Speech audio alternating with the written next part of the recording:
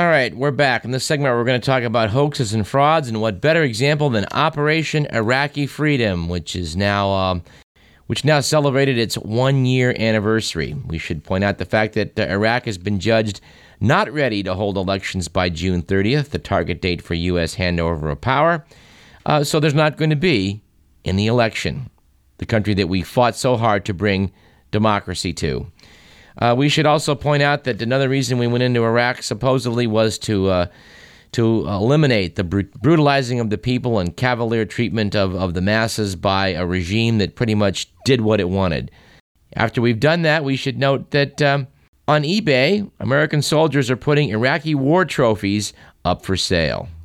Apparently, a spokesman for the U.S. Central Command told CNN last month that U.S. troops should have been prohibited from bringing items home from Iraq, but guys are selling $850 rugs on eBay. They're selling Korans that were picked up in various palaces of Saddam Hussein. Someone is actually putting up for sale silverware embossed with the Iraqi Army's crest. Contrary to what the Central Command is telling CNN, Adam Dieringer in the U.S. military over there said that we didn't think we were going to be able to get them home, but they said we could take 10 items. We went through about 15 to 20 palaces, he said, and there were 15 rugs there, and every one of us grabbed one, and we took them. They didn't say anything bad about taking the rugs home or artifacts. They considered them war trophies. And speaking of war trophies, the Iraqi oil fields have been secured, but I don't know if you've noticed, it hasn't produced any decline in gasoline prices at the pump. Now, we still haven't seen Mel Gibson's The Passion of Christ. That's destined for a future program. But we would like to note an item from Maine. Apparently, a man in Maine had to call police for help after trying to crucify himself. According to Lieutenant Pierre Boucher of the police force there, when the man realized he was unable to nail his other hand to the board, he called 911.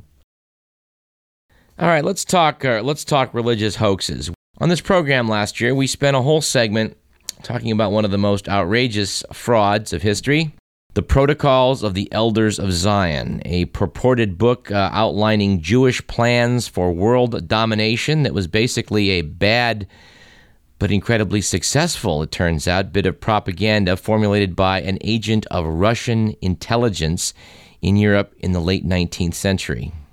It was stitched together from a couple works of fiction, and apparently, unfortunately, was widely believed. It had a lot to do with the rise of the Nazis, and apparently is still available, well, in bookstores all over the world.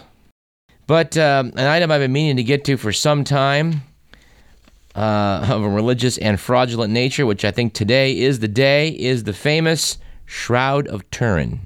Now, this has been the subject of many a tabloid article you've probably seen while you're shopping in Safeway. An image of a piece of cloth appears to resemble the traditional image of Jesus. It appears to have been, either painted or somehow burned into the cloth in a negative image. When you do a photograph and show the reverse image, it appears more like a painting. This is a fake. Yet there are something like 400 books out there purporting to tell the tale of how this really is the authentic relic, the real deal, the burial shroud of Jesus. Well, it will not withstand even the most rudimentary of analyses. For starters, the cloth is incompatible with New Testament accounts of Jesus' burial. John's Gospel specifically states the body was wound with linen cloths and large quantities of burial spices. Now, the shroud, on the other hand, looks as though it was a single draped cloth laid under then over the body without any trace of burial spices. It also appears that to have had the image appear on it, it would have had to have been suspended, tacked up over the body, and had the image appear on it like a photographic X-ray. I'd like to quote from a very excellent article on the topic which appeared in the Skeptical Inquirer, September-October 2001, from the investigative files of Joe Nickel. The Shroud of Turin first appeared about 1355 in a little church in north-central France, a town of Lire. Its owner was a soldier of fortune named Geoffroy de Charnay. He claimed it was the authentic shroud of Christ, although he was never to explain how he acquired such a fabulous possession. According to a later bishop's report, written to the Pope in Avignon, Clement VII, in 1389, the shroud was being used as part of a faith-healing scam. According to the Catholic bishop filing a report with the Pope, the dean of a certain collegiate church, to wit that of Leary, falsely and deceitfully being consumed with the passion of avarice, and not from any motive of devotion, but only of gain, procured for his church a certain cloth cunningly painted upon, which by clever sleight of hand was depicted the twofold image of one man. Pierre de Arcis, the bishop, continued and noted that as the investigation was conducted, they actually uncovered the forger who painted it. Quote, eventually, after diligent inquiry and examination, he discovered the fraud and how said cloth had been cunningly painted, the truth being attested by the artist who had painted it, to wit, that it was a work of human skill and not miraculously wrought or bestowed. Pope Clement then ordered that while the cloth could continue to be exhibited, it must loudly be announced that it is not the true shroud of our Lord, but a painting or picture made in the semblance or representative of the shroud. Thus ended the scandal at Lire for a while. Well, during the 100 Years' War in Europe, it apparently changed hands a few times and wound up being owned by the Savoys, who later comprised the Italian monarchy. They owned the shroud until it was handed over to the Vatican in 1983. They represented it as genuine. They treated it as a holy charm having magical powers and enshrined it in an expanded church at their castle. In 1969, the Archbishop of Turin appointed a secret commission to examine the shroud. Their results, after involving forensic serologists who made heroic efforts to validate the, quote, blood, unquote, of the shroud, all the microscopical, chemical, biological, and instrumental tests were negative. The report, however, was suppressed, while a rebuttal report was freely made available. The shroud was further examined in 1978 by the Shroud of Turin Research Project, a group of mostly religious believers. They tried to produce a favorable report, but famed microanalyst Walter Macron, working with them, examined 32 tape-lifted samples from the shroud and identified the, quote, blood, unquote, the group wanted to ID, as in fact tempera paint containing red ochre and vermilion. In 1988, samples of the shroud's linen were radiocarbon dated by 3 independent laboratories. Their results were in close agreement and indicated the cloth was woven between 1260 and 1390, completely consistent with the time of the previously noted forger's confession, about 1355. It's worthy of note that the odd, elongated appearance of the body and face of the Jesus in the Shroud of Turin is completely like that of contemporaneous paintings of the 14th century. That's how they represented Jesus at that time. In short, ladies and gentlemen, the Shroud of Turin is a fake. And yet, I know people that look at some of these cockamamie analyses showing pollen grains that are consistent with the Middle East and also Europe as being proof. They see microscopic bits of, I don't know, I don't understand some of their arguments. It's the argument of the true believer. You know, if you're going to believe it, it doesn't really matter what the facts have to say. But anyway, that's one I wanted to put to rest, and hopefully we've done so.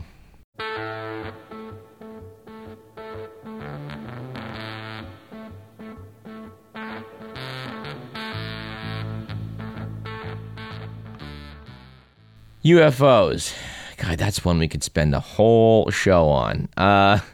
UFOs, I'm sorry to say, will not withstand scrutiny.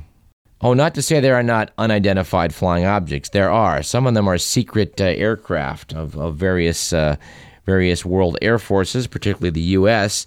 But the idea of the flying saucer, pretty much dates back to press reports of a man named Kenneth Arnold's description of some objects that that he thought he saw flying around in Washington state, which he described as flying like a saucer skipped across water. Well, the press had a field day with flying saucers, and they've been with us ever since.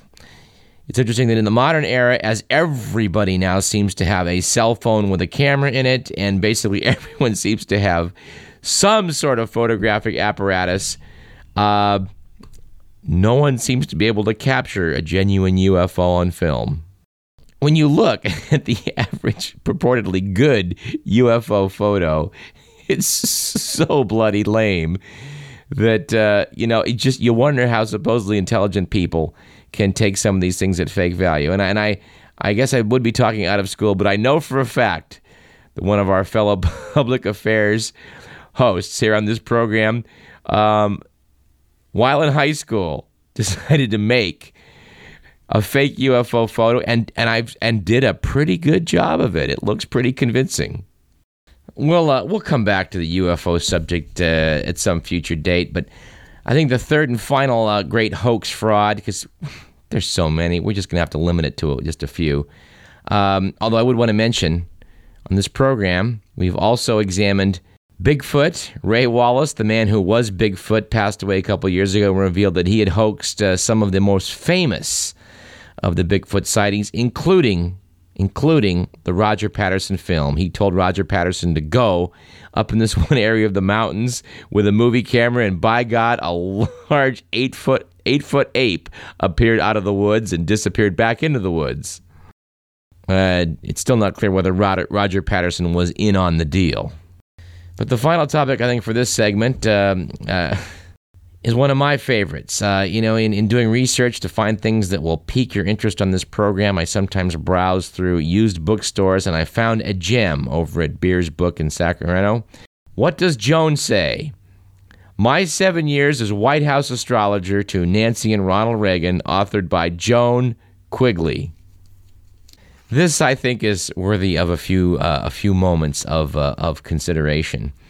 The book starts out by White House astrologer Joan Quigley, referring to the fact that she never thought she'd write a book like this, but that she was forced to after May of 1988, when Donald Reagan's book came out, which caused a huge international uproar. Reagan pointed out to the world something that only a few White House insiders had been aware of, that Nancy and Ronnie had been regularly consulting with Joan Quigley, San Francisco astrologer, before directing many important moves by the United States government. I was hooked when I picked up this book and started thumbing through it and discovered that the announcement of Anthony Kennedy's, yes, that's right here from Sacramento, McGeorge University's Anthony Kennedy's Supreme Court nomination was determined by Joan Quigley. Joan Quigley determined to the exact minute what would be the most auspicious moment to announce Anthony Kennedy's ascendancy to the Supreme Court. For the record, that was 11:32 and 25 seconds a.m. on November 11th, 1987. Quigley apparently felt she could be so precise in determining this most auspicious of moments that a man with a stopwatch gave the signal for the president to make the announcement. I like to quote from Ms. Quigley. When the word astrology is mentioned, most people think of sun sign columns in newspapers. Sun sign columns are harmless and amusing, but they are incomplete. Many of them are not even written by astrologers. Now, I'm sure that has to be the most scandalous thing you've heard today, ladies and gentlemen. Now, some of you may remember that in the second week of October 1986, President Reagan met Mikhail Gorbachev in Reykjavik, Iceland, to engage in some negotiations over the reduction of nuclear arms. Well, it turns out that Joan Quigley felt that Reykjavik, Iceland, had an entirely different chart for that same period than Washington, D.C. In Reykjavik, Reagan would attract global attention. But the horoscope said that in Washington, it would just be an average week. Yes, that's right, folks. You, the taxpayer, paid for the leader of the free world and his entire entourage to be airlifted to Iceland to negotiate with Mikhail Gorbachev on the word of an astrologer. It appears that Joan Quigley's Svengali-like influence over Nancy Reagan extended beyond that of casting horoscopes and giving her astrologic advice. She seems very upfront in this book about what Nancy Reagan listened to her about. Listen to this one. I told her she must play down all her privileged social connections and that only her publicized attendance at parties would be at official engagements and events having to do with her duties as First Lady. I warned her not to give the impression of being snobbish or exclusive. I knew that any woman with Nancy's social pretensions would have a pet charity, perhaps several. I asked her, and the quite predictable answer was yes, the drug rehabilitation program and foster grandparents program. I told her that these two charities would be what she would be known for from now on. Gee, I wonder if just say no to drugs came from an astrologer. Astrology, of course, is a fabulous bit of fraud. I was looking for, in preparatory to this show, a wonderful essay by Isaac Asimov on this topic, and sadly I was unable to put my hands on it. But I will in the future locate it, and we'll return to this topic, because Asimov so clearly outlined the problems with the notion that astrology could possibly be valid. Among the arguments would be that when you compare the Persian, Chinese, Greek, Egyptian, Mayan, and other forms of astrology, you find that they are completely at odds in every respect. If Saturn being in Gemini did mean something, you think that, somebody would have noticed with some consistency that there was a pattern there. Well, no one ever has. One of my all-time favorite parts about astrology is that the sun sign charts you see in the paper are off by approximately 2,000 years.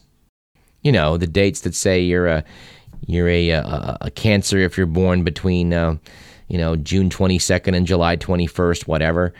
Well, as the Earth's orbit has precessed, it goes a 20,000 year cycle of spinning around like a top. Well, it's about a tenth of a way through that cycle, and it's throwing everything out of whack. Another chart I was unable to locate for this segment today outlined where the sun really is at different times during the year, and it was amazing. It's actually, the astrologic charts in the paper are actually dead wrong about half the time. But devotees will discount whatever I say, and non-believers will wonder why I'm whipping this dead horse.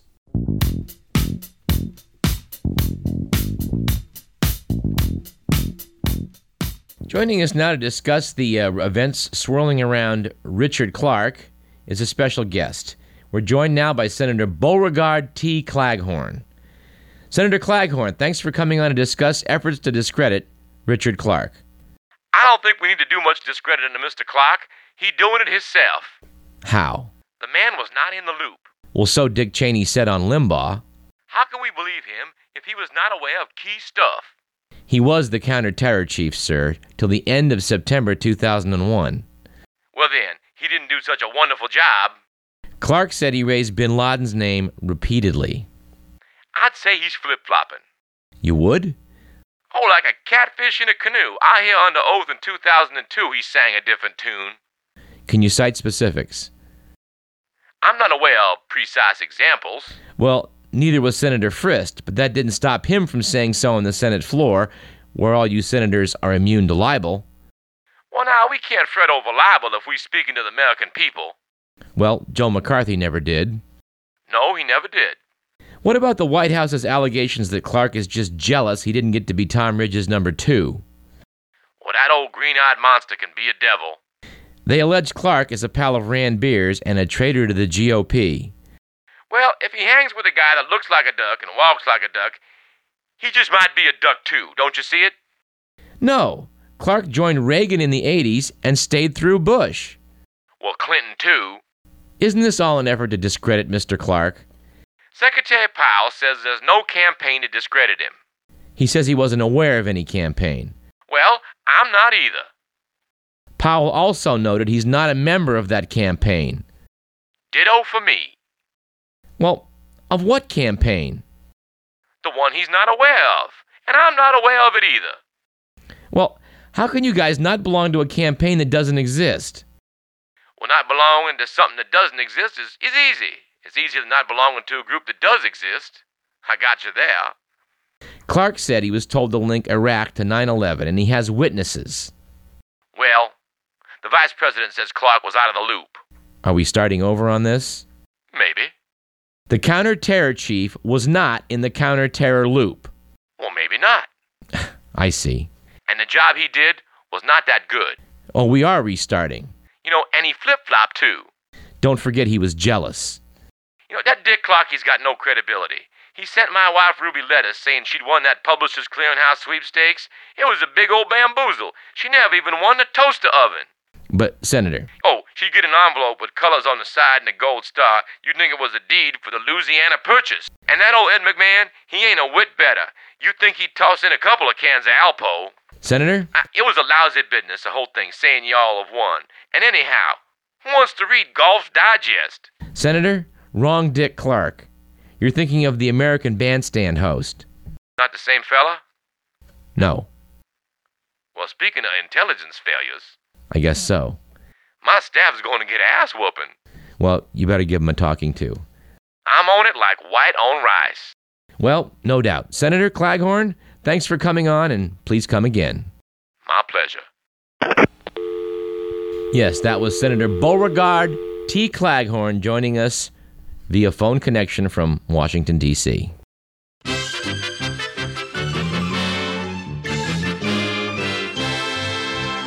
That's enough for this segment. You're listening to Radio Parallax. This is KDVS 90.3 FM, Davis, Sacramento. Oh, and I'm your Douglas Everett.